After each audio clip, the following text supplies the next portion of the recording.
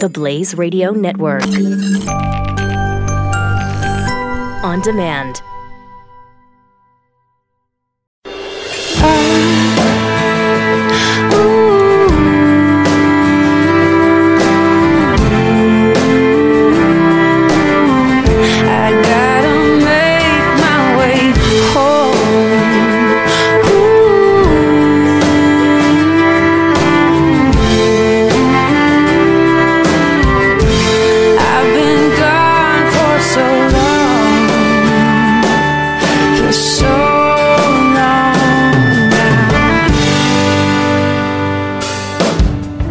This Irish man stands with America. This is Freedom's Disciple with Jonathan Dunn on the Blaze Radio Network. Hello, America. Thank you so much for tuning in today. This, of course, is the show exclusive to the Blaze, where you come for the accent, but you stay for the principles. And this week we got a lot of principles because I am joined by the newest addition to the Blaze Radio and the Blaze TV. It's my brother in arms, Mr. Steve Deast. Steve, welcome to the show. How are you? I'm well, Jonathan. How are you? I'm doing good, sir. Thank you so much for joining us. We were supposed to have you on a couple of weeks ago, and then Storm Alley came, and we had no electricity for a couple of days, so it was a lot of fun. So thanks so much for rescheduling with us. I want to have an honest conversation with you today because you're one of the few people I watch in America who I think, even though we don't agree 100% of the time, actually fundamentally does his best to explain America and understands America, and you delve deep into the principles of America, which is so important to me. I'd love to start with you the way I always start when I interview a few folks. Why is America an exceptional nation? For none of the reasons any other nation on earth has ever been exceptional except for one. And that's Old Testament Israel. And while I don't believe America is a replacement or a fulfillment or substitute or archetype for Israel, I think Israel represented a standalone covenant people with God whose primary purpose was to model the law and to preserve and produce the messianic line. I think that we have a country founded by imperfect people who desired to emulate the values that made Israel exceptional.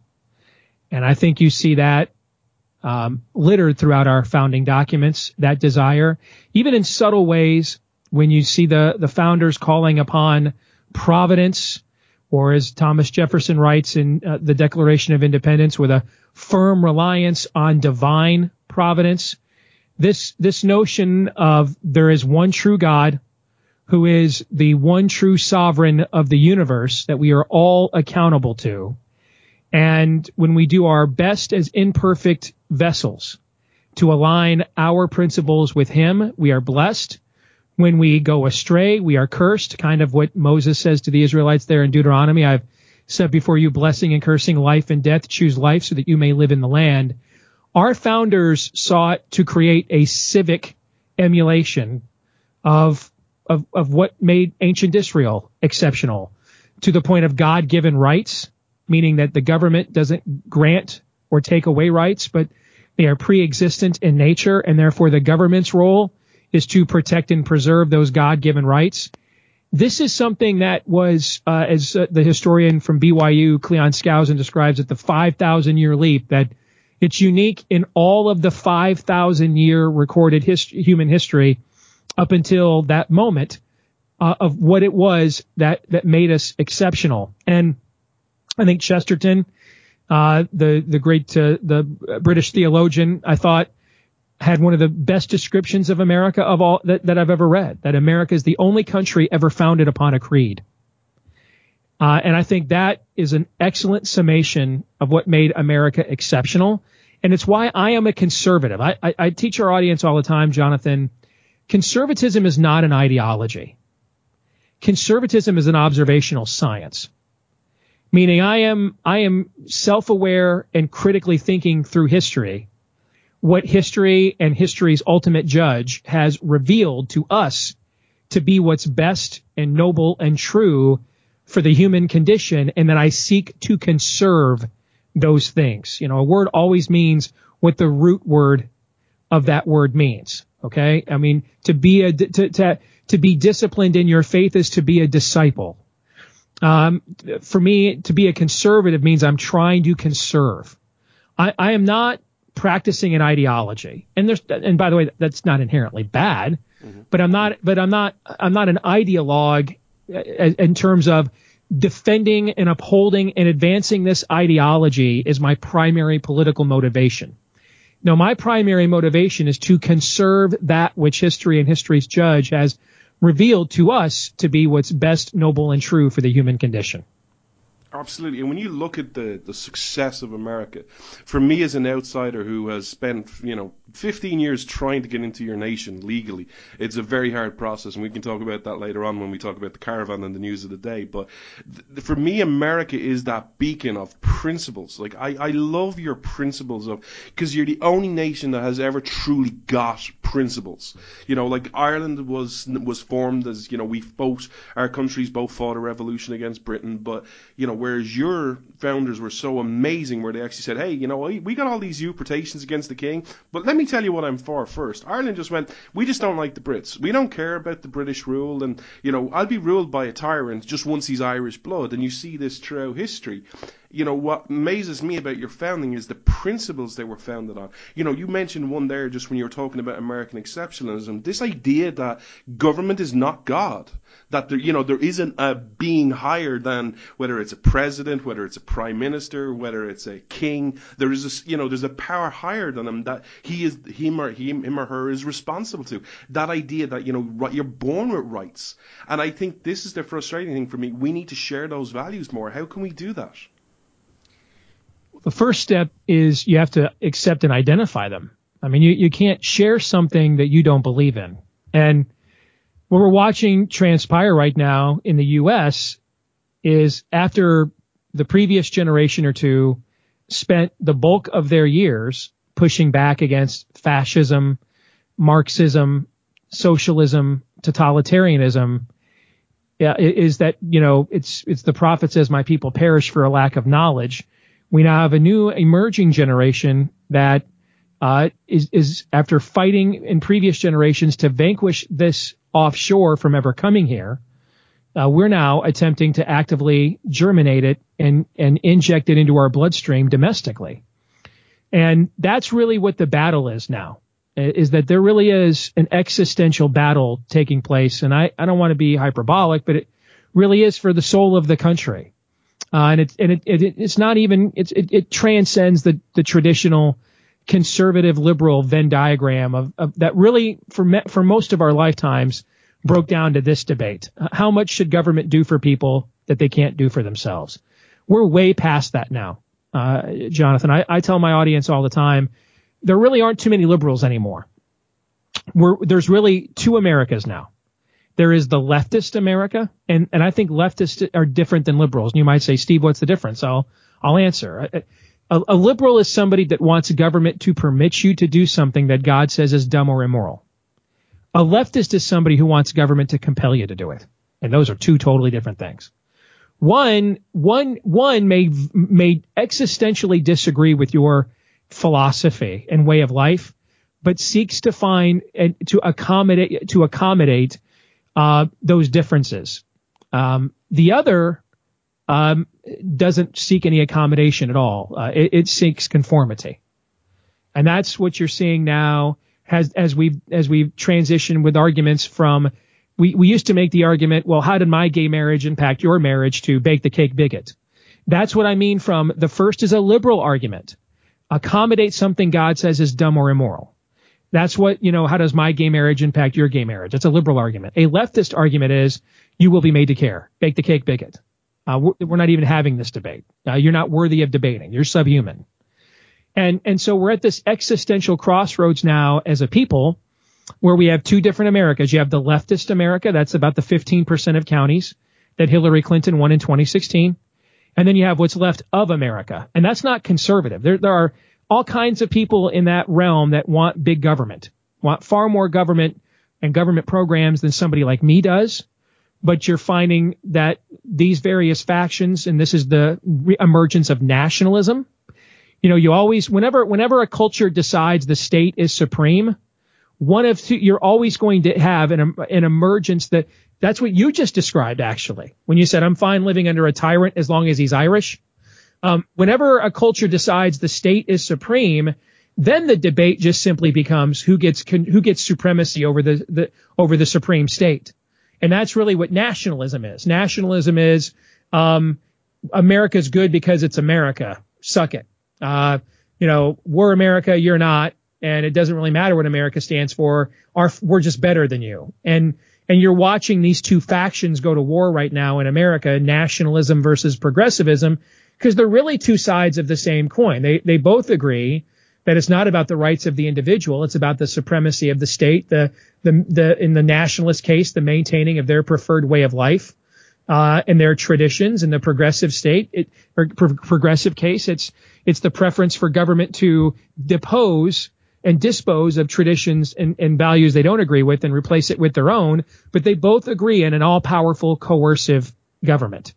What the conservative says is, no, this is about the individual, and that if Jesus died for individual sinners to be saved, if the Judeo-Christian God created us in his image individually and has counted the hairs on every one of our heads, and he knows our name, and he knit us in our mother's inmost womb, then if I can have an individual relationship with my creator, then the state should not ask me to join any form of a collective or association that violates my individual autonomy that God does not ask of me, because as you pointed out, God is supreme over government. Government has to answer to God as well.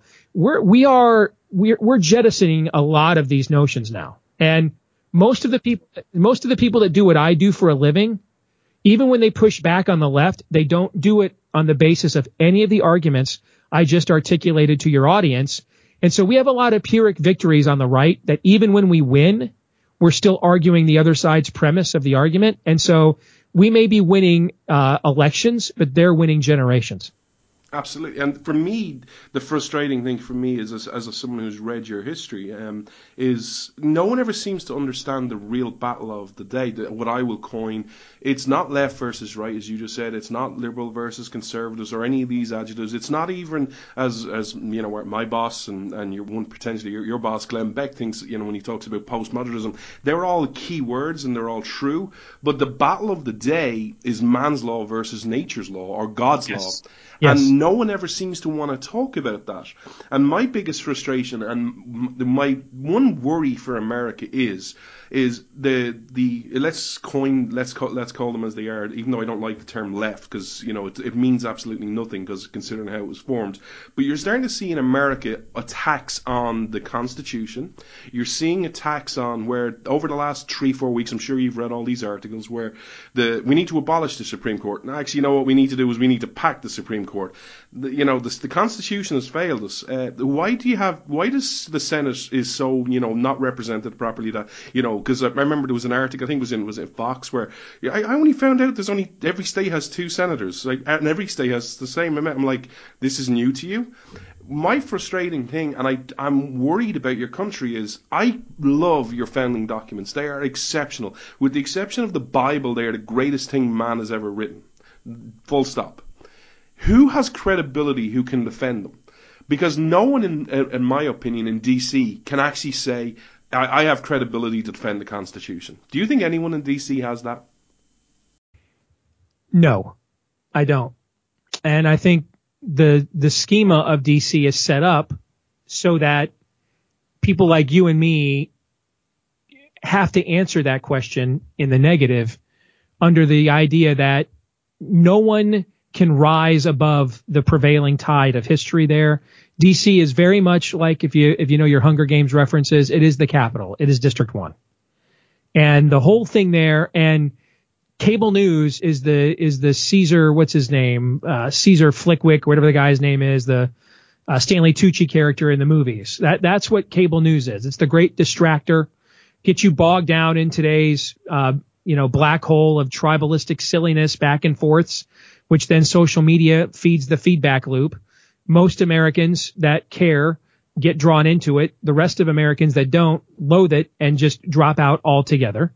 and are largely an uninformed populace, which makes them easy pickings for emotionalism. And so the left wins either way. I mean, they control the argument of the echo chamber. They control the how far we crack open the Overton window, and then the right will respond. What we do in conservative media, we're never on the affirmative. We're always just reacting to them all the time. And then so what happens is either they control the premise of the argument for those who are engaged, and then those who get so fed up with the garbage I'm describing get disengaged, and they become easy pickings because then they're able to just manipulate them emotionally because they don't have the intellectual, stability or foundation to discern and see through it. And this is the Hegelian dialectic that is my job on a daily basis. I shouldn't say most, a chunk of my consumers want me to lie to them. The number one complaint I get in my email, outside of my own sinfulness coming to bear with a microphone in front of my face for so many hours a day. So outside of my own sinfulness exposing itself, the number one complaint I get every day and have for years, really, they wouldn't say this if I told them that's what they were asking of me, but it's really what they're asking of me. Why won't you lie to me? Why won't you fluff me? Why won't you tell me my farts smell like rose water? Why won't you tell me that every time the Republicans lose, the Democrats cheated? But before I got into this, Jonathan, I did sports talk radio for many years. And I remember when I got into this, when they switched me to news, I thought this is going to be a huge transition. And then after a couple of years into this, I realized I never left sports talk radio. When I was doing sports talk radio in Iowa, there was a point guard on the Iowa basketball team who raped a women's basketball player and assaulted her, and they put him right back on scholarship a year later. And I thought that was a garbage move and criticized them. And almost every Iowa Hawkeye fan in my audience, man, lost it on me and protested me. And all the Iowa State fans, their big rival, thought, hey, good job holding the moral line, Steve. Really appreciate that. We'll see you Saturday. Yeah, exactly. Well, a few years later, there was a star football player at Iowa State named Jason Berryman. And one day he lost his temper on campus, and a small kid ran his mouth, and he took the kid's cell phone, he stomped on it, and then he beat the crap out of him and stole $4 out of his pocket. He went to jail for 8 months for assault. Literally 5 minutes after he got out of the poke, Iowa State put him back on a football scholarship. And I protested against that. Thought that was a bad idea. And I even owned the Iowa State fan magazine at the time, and I protested it publicly. Funny thing happened there, Jonathan. The same Iowa fans who a few years ago thought I was out to get their program now suddenly appreciated my law and order stance. And all the Iowa State fans who appreciated my law and order stance now were calling me a fake Christian because I didn't believe in mercy and second chances. Okay? All that changed was the uniform color. And that's most of what is asked of people like me every day. There's very few places I could go, no matter how good I am, or how good I'm not, or how good your audience thinks I am. There's very few places I could go that I could make a living that feeds my family to justify the blowback I get for doing this. That would permit me to transcend that tribalistic environment. Two of them I'm working at right now, that Blaze and Conservative Review. And then, there's a couple of others I could think of, like the Daily Wire and a couple of others. But the list would get real short after about 6 or 7. Most of the media, if your audience wants to know, how come most of the media is blaming Trump for things that aren't his fault or crediting Trump with things that he's wrong about? Why is that most of the media? Because that's actually most of what the audience wants. Most of the audience wants this to be a sporting content. I've had cable news producers call me to book me on the show, and then when they screen my opinion, they're like, well, we don't want your opinion, we want your side. Well, my opinion doesn't conform to your fake sides. This isn't pro wrestling. Well, and that's why they don't book me. And so that's the other thing we have working against us right now is never before in human history has it been more profitable to peddle partisan political propaganda than it is right now for both sides, which makes the truth even tougher to obtain. Absolutely, and as someone who's been around sites, it's always frustrated to me is how our business is revolved around ratings and hits. I've been around people and like, oh, I got 500,000 people reading my article. What was your article about?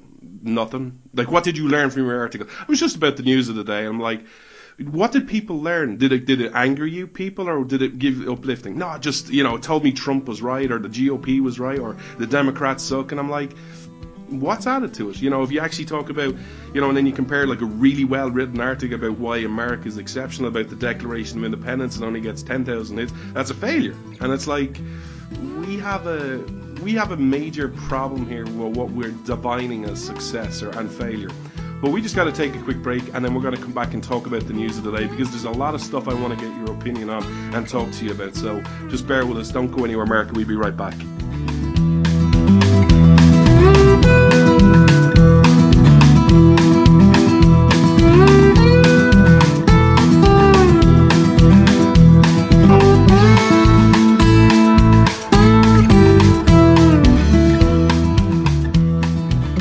So much for sticking with us, America. Before we get back to Steve, I just wanted to give a big shout out and just update you on the project we're working on at the minute.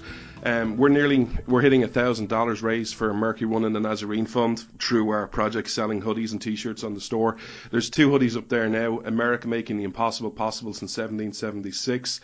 And the other one, and we're relaunching new hoodies starting in about, I think it's end of next week. One of them is really exciting. It's about General Wayne's story, which we'll talk to you about on next week's show. Another one is America is great because Americans are good. These are all pro-American messages. They should not be left or right issues. They're just really good products. 100% of the profits go to Mercury One and the Nazarene Fund, who are doing amazing work. So to everyone who's bought one, thank you so much. Don't forget, it's coming up to Thanksgiving, Christmas, birthdays. Please buy one for yourself, buy one for your family and friends. All the profits are going to Mercury One, and they're really happy with what we're doing. So thank you so much. So getting back to Steve and talking about the issues of the day, let's talk about the first one, which is really close and personal home to me. The caravan. How is this possible that this is an issue that is been used for political purposes in America? Like, is there anyone out there who actually wants to have an honest conversation on all sides? First of all, how does a caravan of 7,000 people, where are they going to the toilet? How are they living? Who's feeding them? There's pictures of, like, I saw one picture of a mother with a stroller. Strollers are not built to like travel that far. I don't know. Maybe there's super really great strollers in Honduras, but no one's asking these questions in the mainstream media.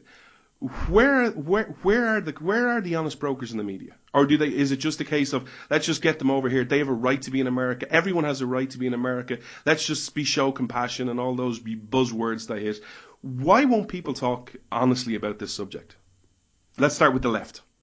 Well, the immigration issue in the United States really comes down to this. The Democrats want new voters, and the Republican sugar daddies want cheap labor. And that's why you're just never going to get a real solution to this one way or the other. Is the thesis and the antithesis joined together. This issue is the Hegelian dialectic playing out in real time. And I can just tell your audience right now how this is going to end. Mark my words. Remember, I said this. They're going to come over the border. No one's going to stop them. Shortly after they come over the border, they will then be essentially impounded very humanely. And you'll watch Fox News and other right-leaning entities that'll show you they're being treated very well. One of them will get cut their foot on a cactus or something. And then all the other mainstream media outlets, the liberal media, will tell you that these people are all being treated terribly. And this is totally inhumane. And this will dominate cable news for a few days until the next thing comes along. And then we're going to sit here and ask ourselves, like 3 weeks later, hey, remember that one caravan? Hey, remember those women that Brett Kavanaugh gang raped? Remember those girls at the Gadsden Mall in rural Alabama that Roy Moore creeped on in 1978? Whatever happened to those people? This is all, as the great prophet Snoop Dogg once said, this show business. This is just all this is infotainment. Nothing substantive is happening here. Trump isn't going to stop them from coming into the country, and he'll treat them very well. He'll just detain them after they cross the border, and he'll get called a racist and a xenophobe anyway from the left. And then the right will pretend he'd made some kind of, ballsy move that he never made to stop them from getting here. This is just all for show. Okay, so now that's the left. Now let's deal with the right. One of the things that I go cringe, because I've been through this process, we need immigration reform. What immigration reform do you think we need immigration reform? Well, we've had 4 major immigration reforms in the last 35 years. So what I think we need, and I have done extensive work on this issue, research for organizations, campaigns, causes. And, what's funny is when I started doing it, I was kind of a squish on this issue. And the more research and stuff I did into it, the harder right on the issue I became. And it's mainly because of the dynamic I just articulated. There isn't really an interest here in a real solution. This is just an interest in getting more Democrat votes on the left and Republicans getting cheap labor, and both sides, the Chamber of Commerce on Team GOP and the victimology horde on Team Democrat conspire together against average Americans. So people like my stepdad, who are, has been a great second husband to my mom, master carpenter. And when him and my mom first got married about 15 years ago, he didn't step on a job site for less than like $29 an hour. And union guy, Democrat guy, well, he eventually had to take early retirement. And the reason he had to eventually take early retirement is his job went away because everybody has hired illegal aliens to do it for $7.50 an hour and no benefits. So his story is legion.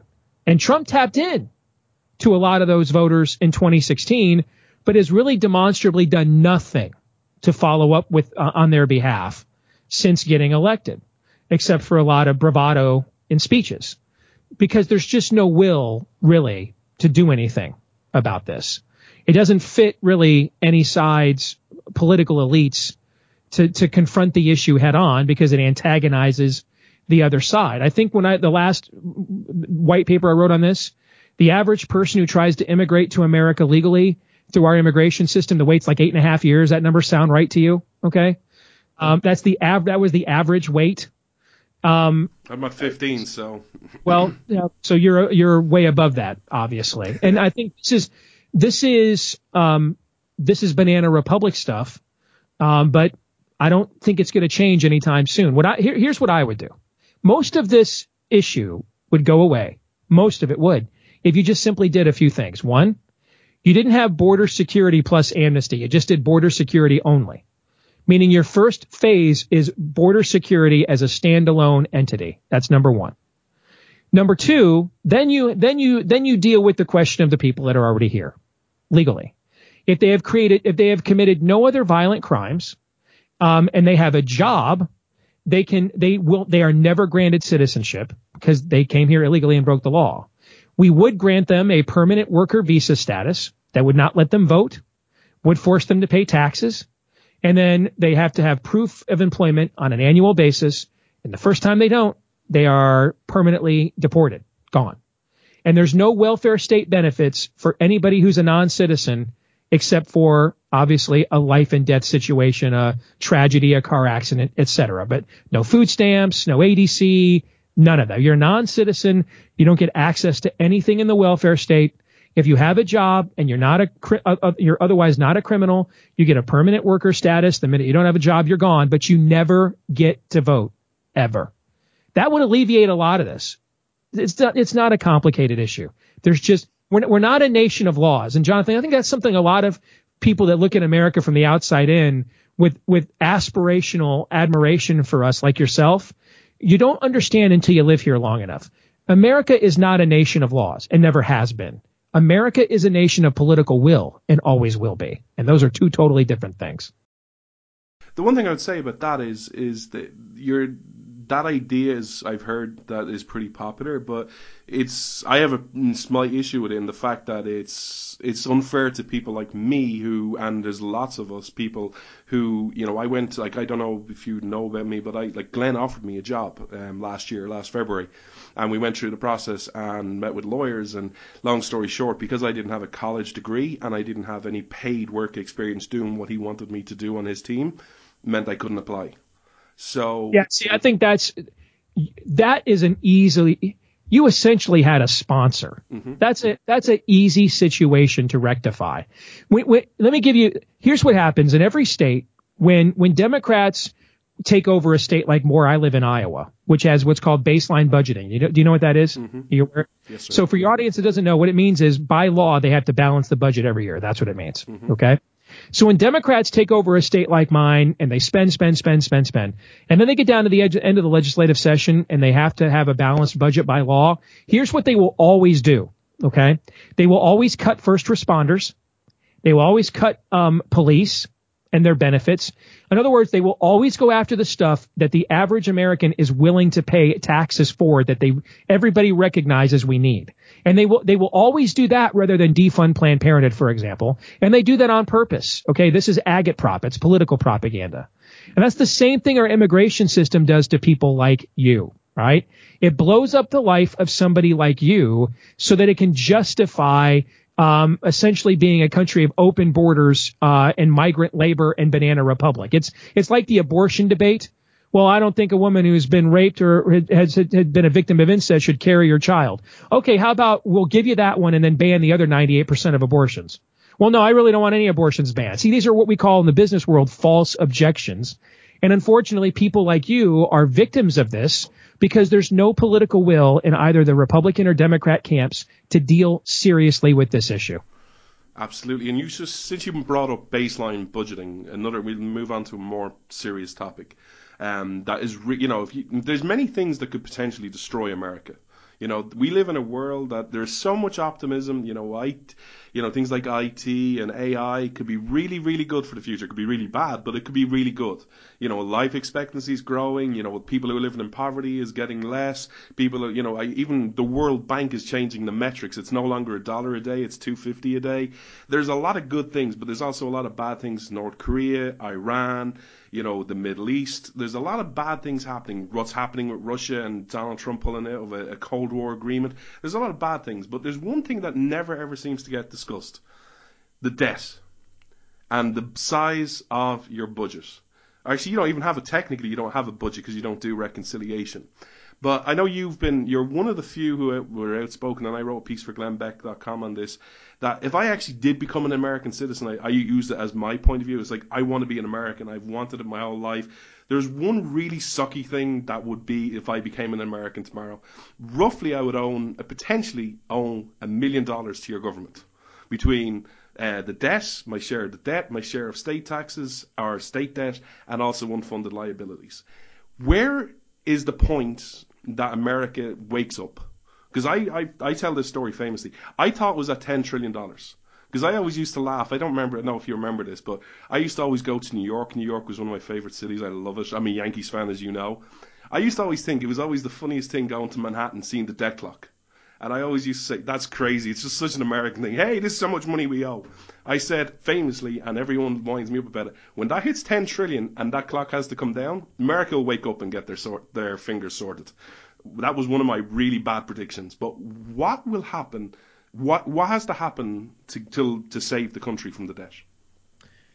I think this will never happen. And I think the reason why is the old axiom, treason never prospers. What's the reason? Because whenever treason prospers, none will dare call it treason.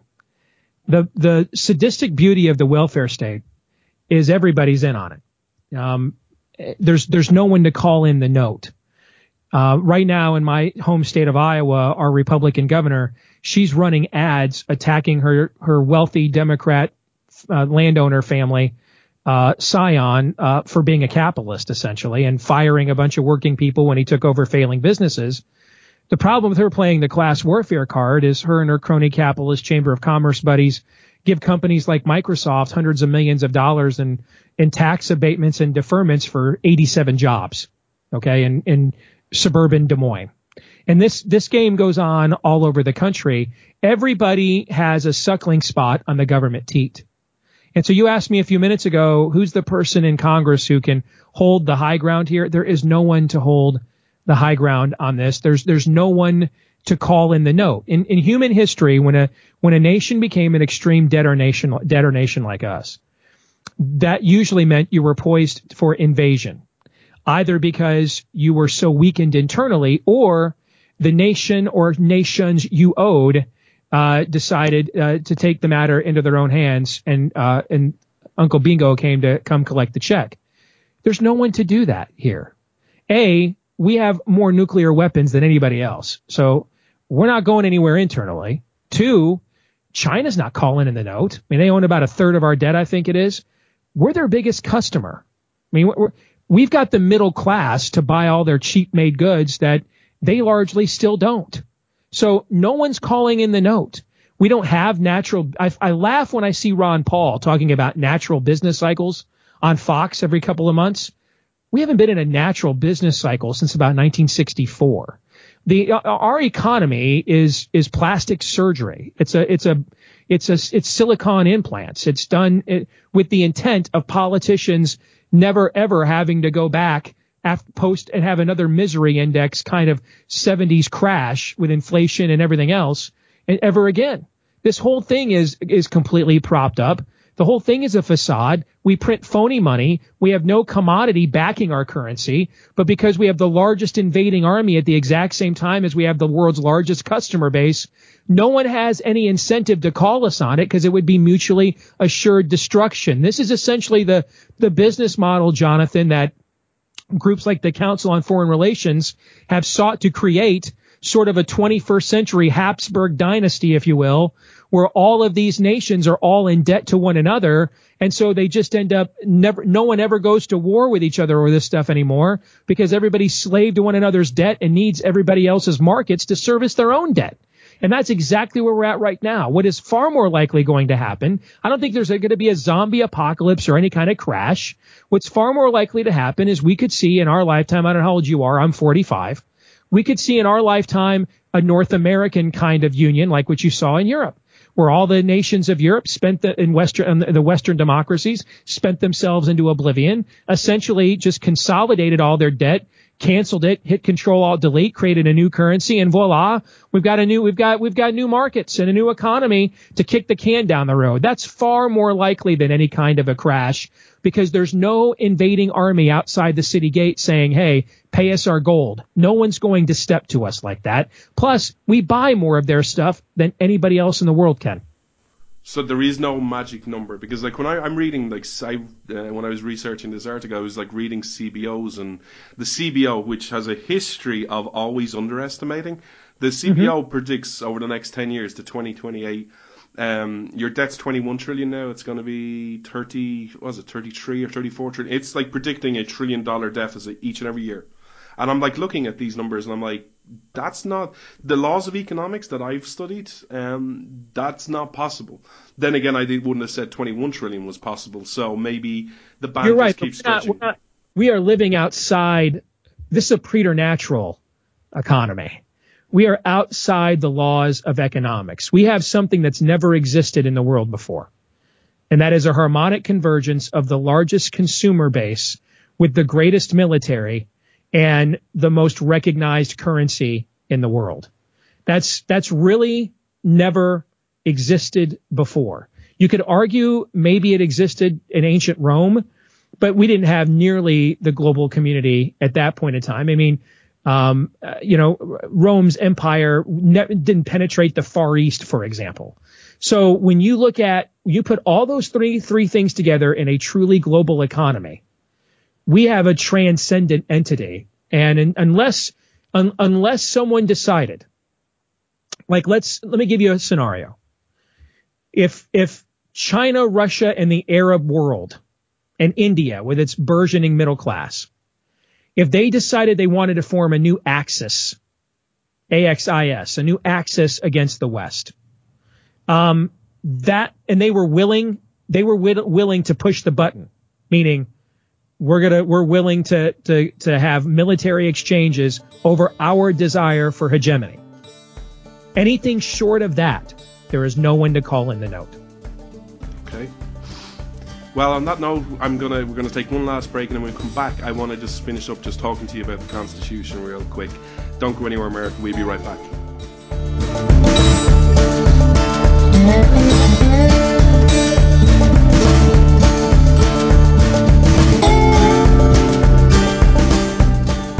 Thank you so much for sticking with us, America. As always, we're on social media. I'm at Freedom Disciple on Twitter, at Jonathan Dunn 58 on Facebook. Steve, you're Steve D Show on Twitter, and on Facebook you're on the same, right? Yes, just my name. Yes. Just give him a follow. Also, he's on the Blaze TV from 12 o'clock to 2 p.m. Eastern. Check it out. Really good. If you enjoyed this show, you'll love his show. Live, check it out. Also available. If you listen to this show, please subscribe and rate and review us on iTunes and on all platforms, especially on iTunes. iTunes is like Facebook. It has an algorithm. The more ratings and reviews you get, the better you are. So please continue to do that.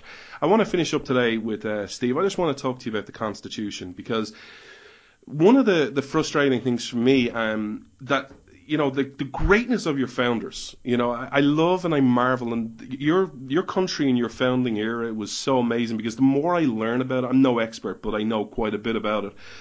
I fall in love more and more and more with your nation.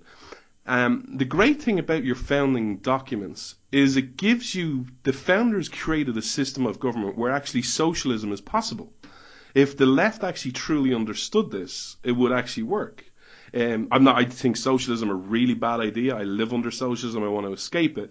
But this idea that I found it so funny this week, Hillary Clinton all of a sudden found out about federalism and states' rights. Which is just, I'm like, you were running for the president, and now all of a sudden 2 years after you lose, now you find federalism. It's always just so amazing to me. But the system of, you know what we're going to do is we're going to have an Article 2 power, which is the presidency, which is basically a figurehead who has no legislative power. All powers are vested in Congress, which is Article 1. Article 1, Section 8 gives you 18 clauses of what you can do, and everything else, baby, is left to the states. That is such a wonderful system, and it's so different to what I live in Ireland, live under in the European Union, and other nations live under. Do you ever think America, first of all, how many people do you actually think understand that process, actually know about this is the system of government your founders gave us? Single-digit percentage. How do we change that? Or can we? In the existing cultural paradigm, you cannot change it. The education system, which our founders established because they viewed an educated populace as one of the greatest defense mechanisms against tyranny, has been completely taken over by progressives. And there is simply no way, and I mean the most leftist of progressives, there is simply no way, barring the literal hand of God coming down, that you're going to undo their dominance of that arena in the next generation. And so you're going to have to create competitive educational structures. And we have some of those that are sort of fledgling markets, like homeschooling, which we do, which, you know, our family does, for example. But until we get state legislatures en masse in Republican states to have the wherewithal to stand up and say, we're going to change the way funding is done for education. We're going to have the funding follow the student. We're not going to do vouchers. We're not going to do tax credits. We're not going to do anything at all that actually might maintain the state's control. We're going to return control to the individual. And so here is what it costs to educate, what it costs us in this state. In Iowa, it's about $12,000 per K through 12 pupil. So here's $12,000 is what it costs. It costs us, the state, to educate your child $12,000 a year. That $12,000 is going to follow either that's going to be a reimbursement to you if you homeschool, or that's going to go to them at the charter school, the private school, the public school, etc. And so until they change the model to that, which is parental and individual empowerment that would spur competition, there simply isn't the wherewithal culturally to do the level of discipleship that is required here. Okay.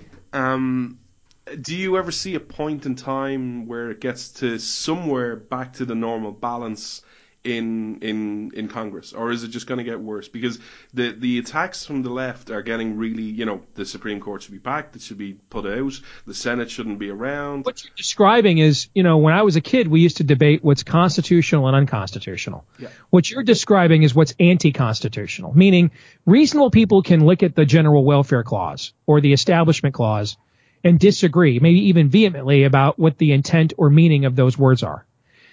But the intent is to discern their meaning, even if you disagree. When someone is anti-constitutional, the intent is to undo their meaning or to never seek it in the first place and replace it with an entirely new construct. And that's what the modern progressive left is seeking to do. They are living in a foreign country, Jonathan, and they view people like you and me as foreigners. They have a different idea of what America should look like. And there's really not a negotiation to take place there. And so here's where we're at. We don't have the discipleship mechanism to reach this and the next generation with the truths of American exceptionalism. We don't control really any of the cultural influence centers, not just academia, but pop culture, media. We don't really control any of them. We do win a lot of elections, so we seemingly have more political power than Democrats and the left do. We hardly ever use it, however. At this point, if a judge in San Francisco, if a federal judge decreed that every Republican had to get a sex change operation, I think 90% of them, I think David French at National Review would write a column that literally said, well, that really sucks, and I don't believe judges have the power to do that, but I guess I'll see you at the scalpel tomorrow. That's kind of where we're at. We have no inkling whatsoever of actually pushing back against any of this. So it's revival or nothing right now. To me, politics and elections are nothing more than rearguard actions. You're buying yourself time in the hopes that there's a great awakening that brings spiritual reinforcements. And if that does not happen, then we're about a quarter century behind where you guys in Western Europe are. And the reason why our progress to the left is slower is when the leftists went on advance there in Western Europe, the church was already pretty much in voluntary abrogation. The church does not have the seat of primacy in our culture that it once did, but it's still a heck of a lot more influential than it was in Western Europe in the 70s and the 80s. And that's where all these conflicts about religious liberty and stuff are coming from, is there's still a pretty sizable pocket, a minority of Americans that want to live by the ways of exceptionalism. And so it'll take longer for the left to eradicate that and turn Catholic churches into mosques like you see there in the UK. But eventually they'll get there unless we have revival, there's a reason we had a great awakening before we had a revolution. And if we don't have another great awakening, we're going to have another revolution. It'll just be a Marxist one.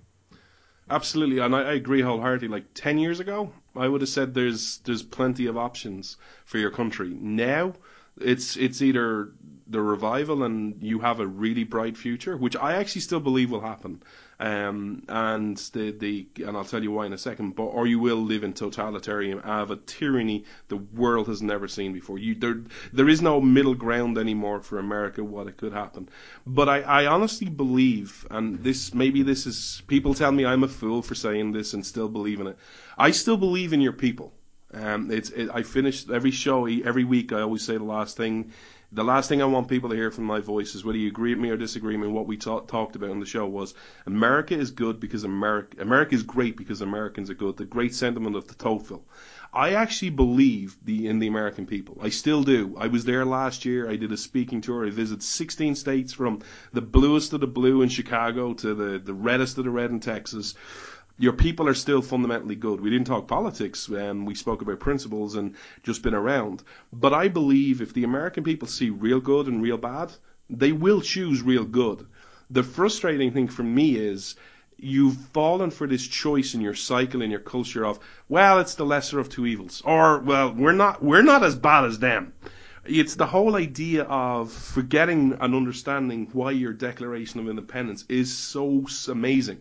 This idea of anyone can tell you what they don't like. You know, I see a baby just out of the womb can tell me it's cold, it's hungry, it's unhappy. It will scream and it will verbalize it. Anyone will tell you what they don't like. To tell you what you're for is amazing, and it's so rare. We have lost that, and I think if America can get back to that point where you start saying, this is real good, here, this is what we're for, the Declaration of Independence, that idea of man is meant to be free and not controlled. This is not a left or a right issue, this is a human issue.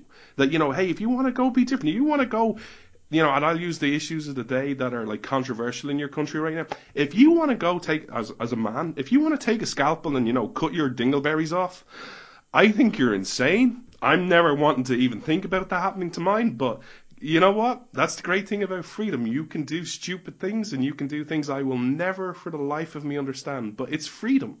That idea of man is meant to be free is a powerful message, and I think how do you get to that message to people without it being, hey, it's the GOP or it's the Liberal or it's Hillary Clinton or it's Donald Trump or it's some other conservative, it's the Tea Party. How do you actually get those principles to people? Or am I just like totally crazy? You're not totally crazy, but you answered your own question, I thought, when you said you didn't talk politics with people, you talked principles. Right now in our culture, there is no vehicle for the people that you talked to when you visited us last year. There is no vehicle or platform that exists en masse for them to act on those principles outside of the bitter, tribalistic, binary political process we currently have that's corrupting everything it touches. And so we are in the midst of what the Italian communist Antonio Gramsci, when he was writing from a prison cell in the 30s, what he urged his fellow leftists to do, the long march through the institutions. Our founders left us several institutions, a free press, a church corporately that stands apart from the state and isn't taxed and is free to preach the message that that gives people freedom from their own sin, and then gives them the power to use that God-given freedom to then not sin against others. All these institutions that our founders freed up in the case of the church, or established in the case of a free media, the left has co-opted or conquered every one of these. And so where we're at now is, I come to a Jonathan Dunn talk, and I might be a moderate Democrat in Texas, or I might be a liberal Republican in New Jersey, and I might not agree on whether we ought to, have health care for low-income individuals in my state that rich people pay for. Maybe we don't agree on that. But when I come to a Jonathan Dunn talk and we talk about the generic principles of American exceptionalism, each of us is nodding our head. Here's the problem. When I walk out of that talk, there is nowhere for us to apply or act on those principles. Nowhere. And so it's a blog. It's a sentiment, but it's not actionable. And we are in a position where all the institutions the founders gave us to protect us from ourselves and to protect us from an invasion are now actually pointed at and targeting the very people they were created to protect. And that's a tough situation for a culture to be in. Absolutely, and I know we're actually way over time, but the one thing that I don't know how to explain to America is, and the more I'm doing this show, I've always tried to do this show. I always talk about principles, but I'm a Christian, and I've always tried to. I don't hide it, but I'm not trying to. I'm going to convert you to Jesus and bash you with the Bible. But I think it's clear. But the more and more I see the world, the more and more I'm like, I don't know how I can do this without saying it. And the one thing for America is to explain in your culture is, if American can understand, each American, forget about how they act, understands why Bonhoeffer won. Because I explained this to people today and they go, he died. He lost. He went to jail. He lost. And I'm like, no, he didn't. He won. There's a reason we talk about it. And until you get that as individuals, I know there's a religious and a faith-based reason for that, but until we can get to that and explain it, and also explain why Martin Luther King won, because I'm seeing people over there going, well, actually, you know what, Malcolm X was pretty good as well. I'm like, these cultural shifts, until you can actually, I keep saying we, I'm not an American, I wish I was, but until you can get back to those points and say this is why they won, and not just say they won, but explain why. That's going to be the turning point if you can ever happen. Do you agree with that or not? I do. Yeah, I do agree with that. But I think that speaks to the need for revival. I mean, you're tapping into you're transcending cultural zeitgeist there, man. You're tapping into spiritual truth, and that's something that a civil religion or a conservative news network to challenge CNN and MSNBC like Fox just isn't capable of producing. And so that's why it's revival or nothing, and there isn't a middle ground. Amen, brother. Listen, thank you so much for joining us. America, thank you so much for joining us. Check out his show, 12 to 2 p.m. Eastern on The Blaze. Check him out on social media. As always, we finish up each show the way we do. Heroes do not wear numbers on a jersey. They are your police, your firefighters, your emergency personnel, and your vets. And if you agreed or disagreed with anything me and Steve said, remember this: America is great because Americans are good. That's you, America. That doesn't matter whether you have an R or a D or how you vote in 2 weeks. You are fundamentally great because you are good, and you see that time and time again. Until next Saturday at 12 noon Eastern, have a beautiful and blessed week.